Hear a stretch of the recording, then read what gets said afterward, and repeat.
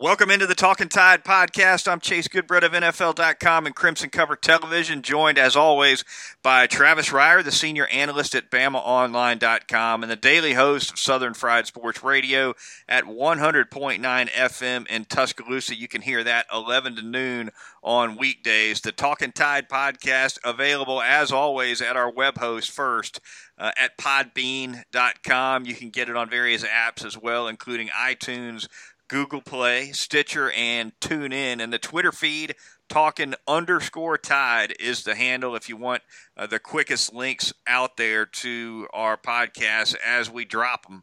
Then definitely jump on that Twitter feed, and you'll get the alerts that way. And Travis, we kick off our first basketball-centric podcast of the academic year. Alabama traveling to Rupp Arena, falling 76-67 to the Wildcats, a game that Alabama hung pretty tight, pretty late, considering that the three-point basket was not their friend. Only 4 out of 21 for the game, which isn't going to cut it against anybody, especially Rupp Arena. But not only did they shoot a poor percentage, they didn't get as many of them up as they typically like to. They average about 30 a game. And yet, despite that, Travis, they found themselves down 3 or 4 fairly late in the second half. They did, and you're right. When it comes to analyzing this Alabama basketball team, you can kind of keep it as short as a Miley Cyrus marriage, really, if you wanted to, because you can look at that three-point column, three-point field goal column. Alabama 4 of 21 in the game.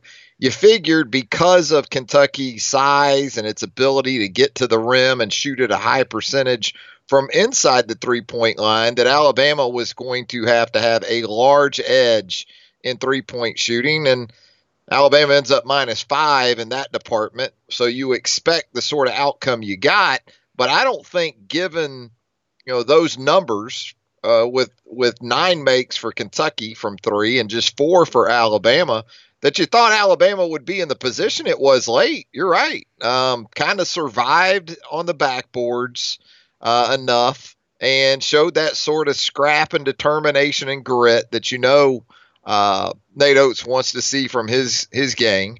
They're on a consistent basis, but they went 14 minutes, Chase, into the second half Saturday without a 3, and it was a 61-57 game with a little more than 5 minutes to go. So 63-60 game with about 5 minutes to go. So I'd say, all things considered, it was a pretty positive outing. It's not the win that you wanted or perhaps you needed, but you still see signs of some positive things from this team under Nate Oates. Getting to the basket, not a problem for Alabama's guards. Finishing at the basket, that's a problem, especially at Kentucky. Can't get a call around the rim in Rupp Arena as a visiting team, typically anyway. But beyond that, 5 block shots for the big man Nick Richards for the Wildcats. Alabama definitely had its trouble finishing close to the rim. It did, and that's where you're right, that length and that shot blocking ability.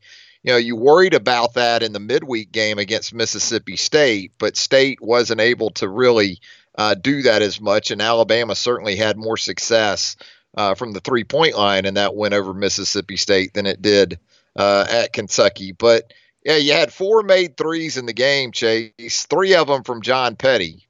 So you had one other player make 1 3, and it wasn't Kyra Lewis. It wasn't Jaden Shackelford.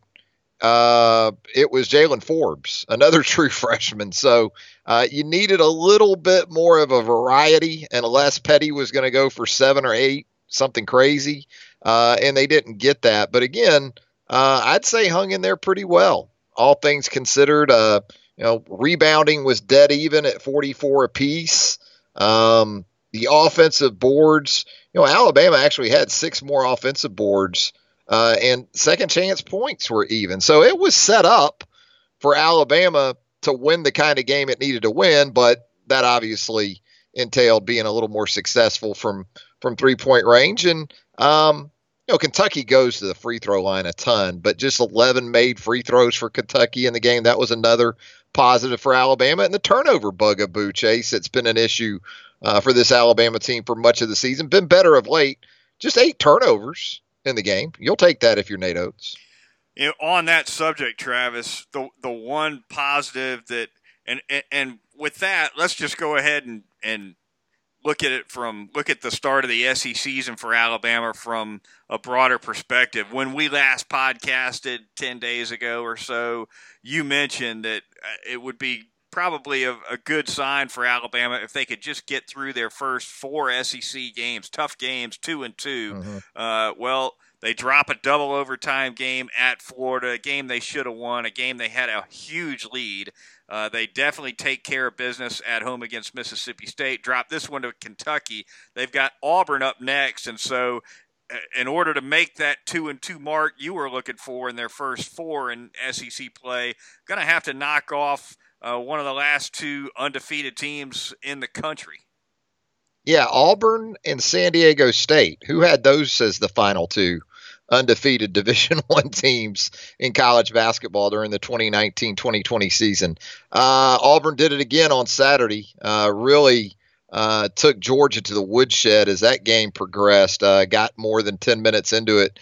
Auburn flexed its muscles once again, and a team that's very similar to Alabama stylistically. So if you like the 3-point shot, you're going to see plenty of those on Wednesday night at Coleman Coliseum, but it would be huge because Alabama is not just about that 4-game sort of segment that we were talking about. It's big picture too. Alabama needs to beat somebody, Chase, of relative significance. When you talk about the big picture, that hasn't happened yet really either. The win over Mississippi State was nice. But this is a top 5 Auburn team coming in here. This was an Auburn team that you thought might take a little bit of a step back, but Isaac Okoro, the true freshman, is sensational. Javon McCormick, really good guard. Samir Doughty, another really good guard. Austin Wiley back in the paint. It's still going to be a big challenge for this Alabama team, even playing at home. Just to illustrate your point about Alabama's improvement in the turnover column of late, only 12 turnovers in Gainesville, only 10 at home against Mississippi State, and as you said, just 8 at Rupp Arena. So they're averaging 10 a game over their last 3, including road games in Gainesville and in Lexington. And don't forget, they didn't play 40 minutes at Florida. They played 50. So they've improved greatly, I would say, compared to what we're used to seeing from Alabama, which is sometimes upwards of 20 turnovers. Yeah, I mean, you've got Kyra Lewis playing 37 minutes at Kentucky and just 2 turnovers. Same for John Petty. That's been an issue for him in the past, too, turning the basketball over. He had just 2 in the game on Saturday. You didn't have a player with more than 2 turnovers in the game up at Rupp Arena. So, yeah, that's one of the positives. Again, the team approach to rebounding and securing possessions has been a continued positive. Kyra Lewis against Mississippi State and Kentucky. And when you think Mississippi State and Kentucky, especially this year, with Reggie Perry, Robert Woodard at Mississippi State, Abdul Adu at Mississippi State, some of those frontline guys that they have. You talk about Richards at Kentucky. You would think it would have to be a post for Alabama that's doing some really good work on the boards. But Kyra Lewis in each of the last 2 games against those type of teams has been Alabama's leading rebounder. He had 8 on Saturday. He had 8 against Mississippi State midweek too. If you're going to play the kind of ball that Nate Oates likes to play, up and down, lots of guards, lots of three-pointers, the backcourt's got to get involved on the boards more than, I guess, a more traditional offense, right? No doubt, and as was the case against Mississippi State, everybody that played more than 3 minutes, Forbes only played 3 minutes, but everybody that played 15 minutes or more had a rebound in the game. I mean, you had John Petty with 7. You had Herb Jones with 7. So again, more perimeter-oriented rebounding for this team. And, we all know what the situation is right now in the post. I mean, there's times where it's solid, but it's not elite. We get that. So you got to send extra guys to the backboard, and Alabama's been okay with that. Talkin Tide podcast at podbean.com, iTunes, Google Play, Stitcher, and TuneIn. The Twitter feed, Talkin_Tide. Going to thank a couple of sponsors here for keeping us on the air, starting with North River Dental Associates and Dr. Jack Smalley, the team of outstanding dental hygienists over there at North River Dental. Outstanding work no matter what your dental needs might be, whether it be porcelain veneers, teeth whitening services, cosmetic dentistry, laser dentistry. They do it all over there. And they've got steady hands, Travis. Steady hands with that awful scraper tool that they have to come at you with those routine cleanings. Good, Brett. I think they'd rather you call that a cleaning utensil than an outright scraper. Yeah. A scraper. It's not like they're trying to take old paint off a mobile home or something. Good, Brett. Go ahead. Well, you know what though? Cleaning utensil. The way that the hygienists over there use that thing, it might as well have a rubber end on it. Debriding utensil. Yeah, well, no, I know what you're saying, because there are some places that we've both been in the past where it did feel like we were having some latex taken off of maybe an RV or something. Come out of there feeling like you just got Earl Shy body shop type work, on the choppers. Yeah, sandblast. North River Dental, though, they'll take care of you and do it clean, do it easy. Get you in and out of there in less than an hour, typically, on routine cleanings. For appointments, go to northriverdentist.com. You can also reach them by phone at 752-3506. It's at 1100 Fairfax Park, right off of McFarland Boulevard in Northport. Also want to thank Session Cocktails and Spirits, the outstanding new bar in downtown Tuscaloosa, 2221 University Boulevard, and Hunter Wiggins and his bunch of bartenders over there do a super job. A deep list of signature cocktails, a deep selection of whiskeys, wines, domestic and craft beers. They do it all. Funky atmosphere, fancy glassware, and stiff drinks over at Session Cocktails and Spirits. I'm going to tell you about Southern Ale House out there in the Indian Hills section of Tuscaloosa at 1530 McFarland Boulevard North. You talk about an outstanding variety, whether it's lunch and you can get those outstanding sandwich options, whether it's that Yardbird, the personal favorite.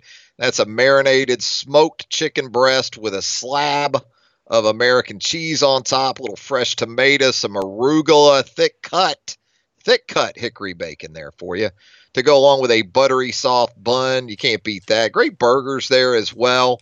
But then the dinner menu, whether you're looking for the best center cut bone-in pork chop you're going to find anywhere in the area and beyond for that matter, Southern Ale House, they got you covered. 1530 McFarland Boulevard North in the Indian Hills section of Tuscaloosa. Also downtown. I was just there a couple days ago, and I'm struggling with the selection process when it comes to the outstanding pies at Heat Pizza Bar so much that I ended up doing 3 of them, good bread. I did 3 pies. Yeah. I went with the traditional favorite, just a straight up, really, really good cheese pie, cheese pizza. And then I went with the personal favorite, can't ever get away from it, the Thai chicken pizza.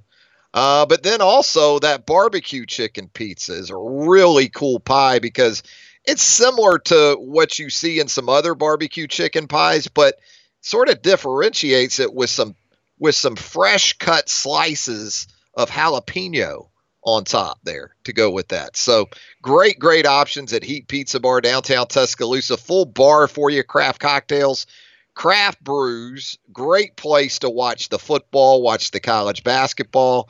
Monday night, if you're looking for a place to watch Clemson and LSU, downtown Tuscaloosa, right there at Heat Pizza Bar at Government Plaza. Talkin Tide podcast at podbean.com, iTunes, Google Play, Stitcher, and TuneIn. The Twitter feed, Talkin_Tide.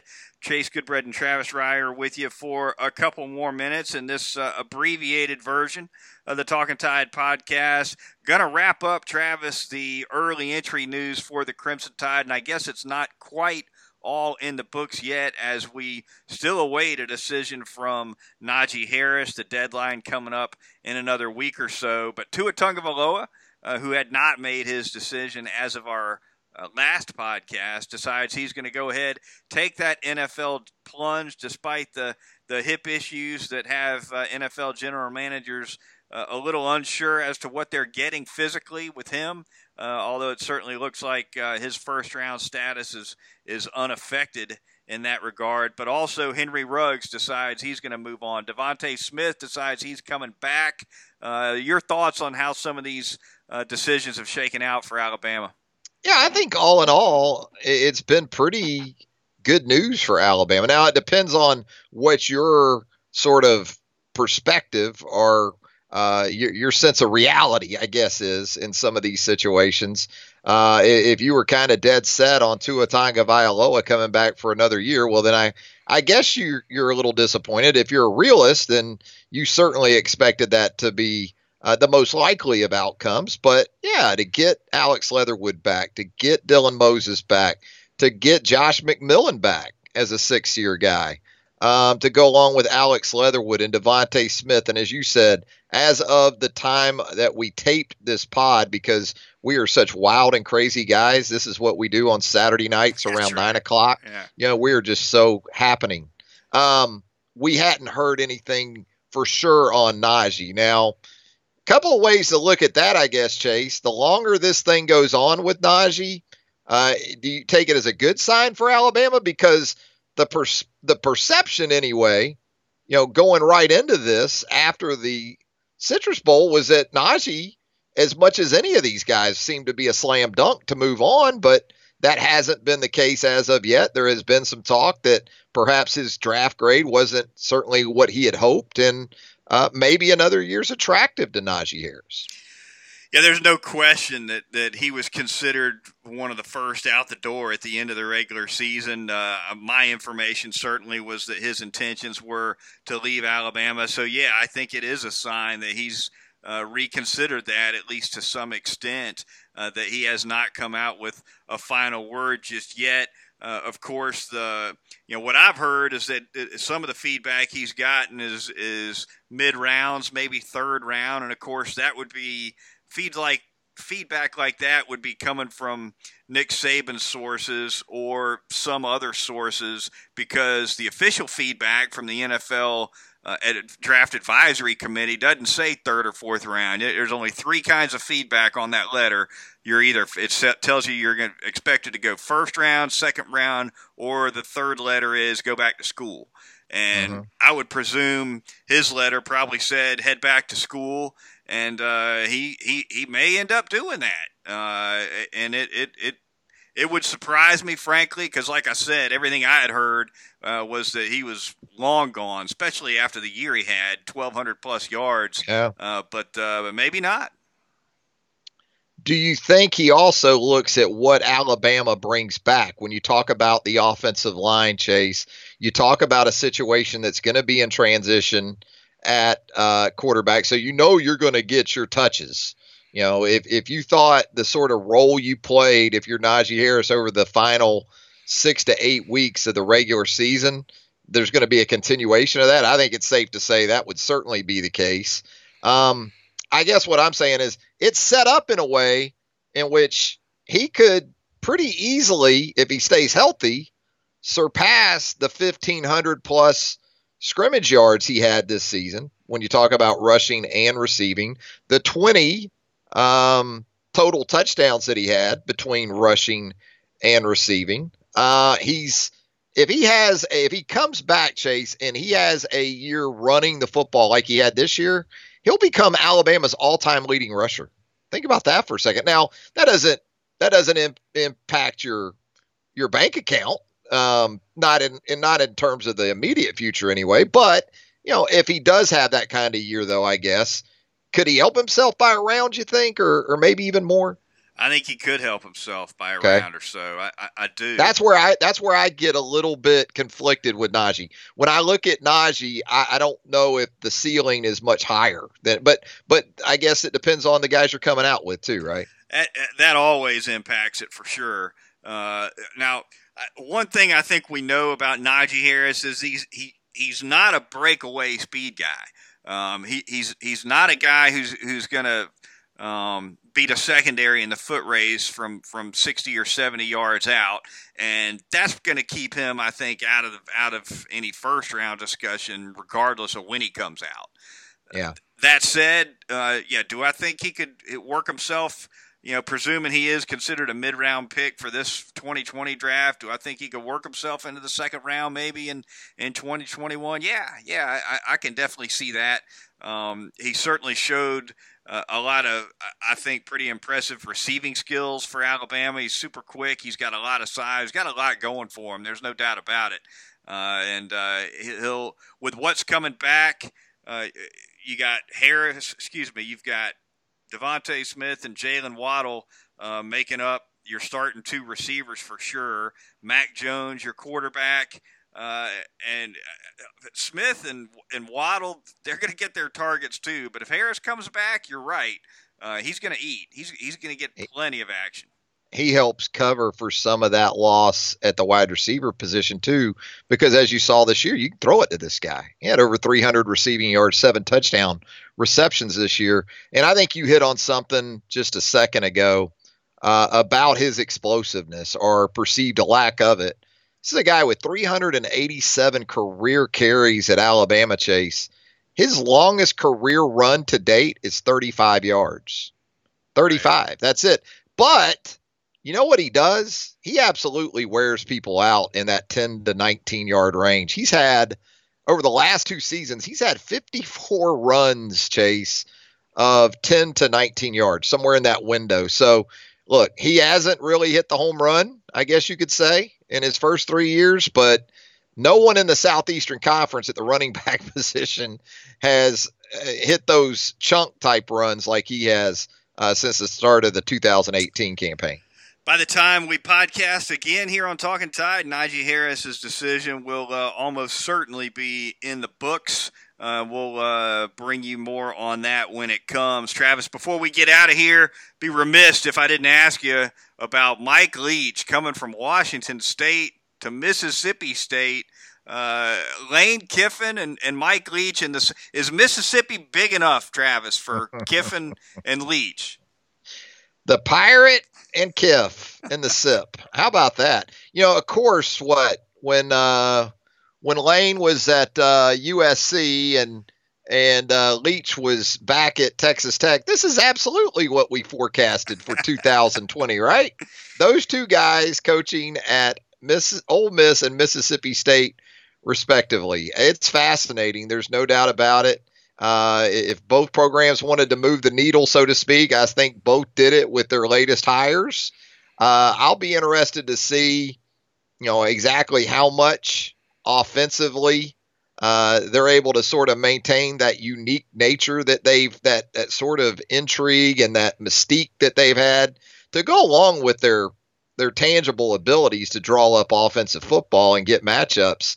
And I think they're going to need to call on it because in that division alone, just in the SEC West alone, Ole Miss, Mississippi State, just aren't going to have the players that LSU and Alabama, even Auburn, are going to have, in Texas A&M for that matter, are going to have on an annual basis. But that decided schematic advantage that Charlie Weiss talked about when he spent that layover in Gainesville with Will Muschamp as offensive coordinator. That's going to be the expectation, Chase, is that schematically, those two guys are going to draw it up well enough to give those two teams a chance just about every Saturday. What I find interesting and fun to keep an eye on in that dynamic over in the SIP, Travis, is that for a long time now, Ole Miss has developed a reputation as a team that can hurt you throwing the ball, and so they've had the quarterbacks and the receivers between the two of those schools. Mississippi State, notwithstanding Dak Prescott, they've had a long history of average quarterbacks and average wide receivers. If you were, A.J. Brown told me this when I went and did a feature on him last year. He said, look, if you're a wide receiver in Mississippi, you go to Oxford. You don't go to Starkville. Well, if anybody in the world can do something to change that, it's Mike Leach, right? Because whether he gets a 2-star or a 5-star, he's gonna He's going to find a quarterback that can do what he wants him to do. He'll get the receiver, and those receivers might be 2 or 3 star guys, but you watch one way or another, he's going to be throwing for 300 a game at Mississippi State. Well, and it had started to transition more that way, I think, under Joe Moorhead from Dan Mullen. Dan Mullen spreads the field because he wants to run the football, and I think one of the misconceptions with Leach is that he doesn't really want to run the ball at all. And he does. They'll run the football some, but make no doubt about it. It's predicated on, those matchups in space specifically that air raid offense can get against opposing defenses. So just in terms of inventory, roster inventory, Chase, that's still going to have to change a good bit in Starkville. I mean, Leach will run 8, 9, 10 wide receivers at you in a game, because of how they work those guys and rotate. So, and maybe I would say also not just protect his quarterback on Saturdays. Maybe he needs to put a left tackle to walk to class with Garrett Schrader after what happened with him and Willie Gay, after practice. So, no, I think if nothing else, look, who likes it too, Chase? And we almost got out of here without talking about him. The Ticket Man likes it real good because it's a lot bigger sell to sell Lane Kiffin and Mike Leach in this division than it was Matt Luke and Joe Moorhead. I mean, the Tuscaloosa Ticket Man, look at his schedule now with Mike Leach, because you got Mississippi State coming in here next season too, Chase, go on with Georgia, A&M, the Iron Bowl. And Tuscaloosa Ticket Man's going to rebound like Rocky, in the 11th against Apollo Creed.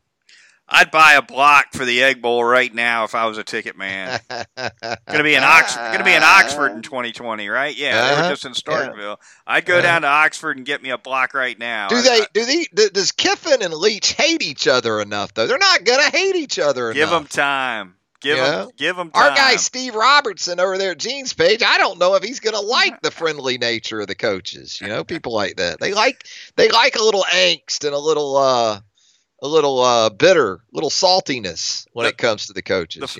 The fire between those two is coming. Yeah. Look, the friendly bowl. Neither one of them have much of a filter between brain and mouth, and so all it's going to take is one of them to make some kind of a crass crack about the other, and then it's just going to start flying back and forth. Lane's been pretty subdued, hasn't he, to this point on the Twitter? Well, he hadn't really come out guns a-blazing. Maybe this is a more subdued Lane Kiffin that we're going to get over there in Oxford. Yeah, we've been getting these Zen-like philosophical commentary what is that on Twitter? On his kitchen countertop in the mornings. Yeah, great. Yeah, the granite looks great, Lane. Appreciate it. Thanks. Yeah. Some people prefer the old Lane. At any rate, that's going to do it for this edition of the Talkin Tide podcast. Stick around. Me and Travis will be back with another edition of Talkin Tide in a week or so. We'll talk to you then. You've been listening to the Talkin Tide podcast.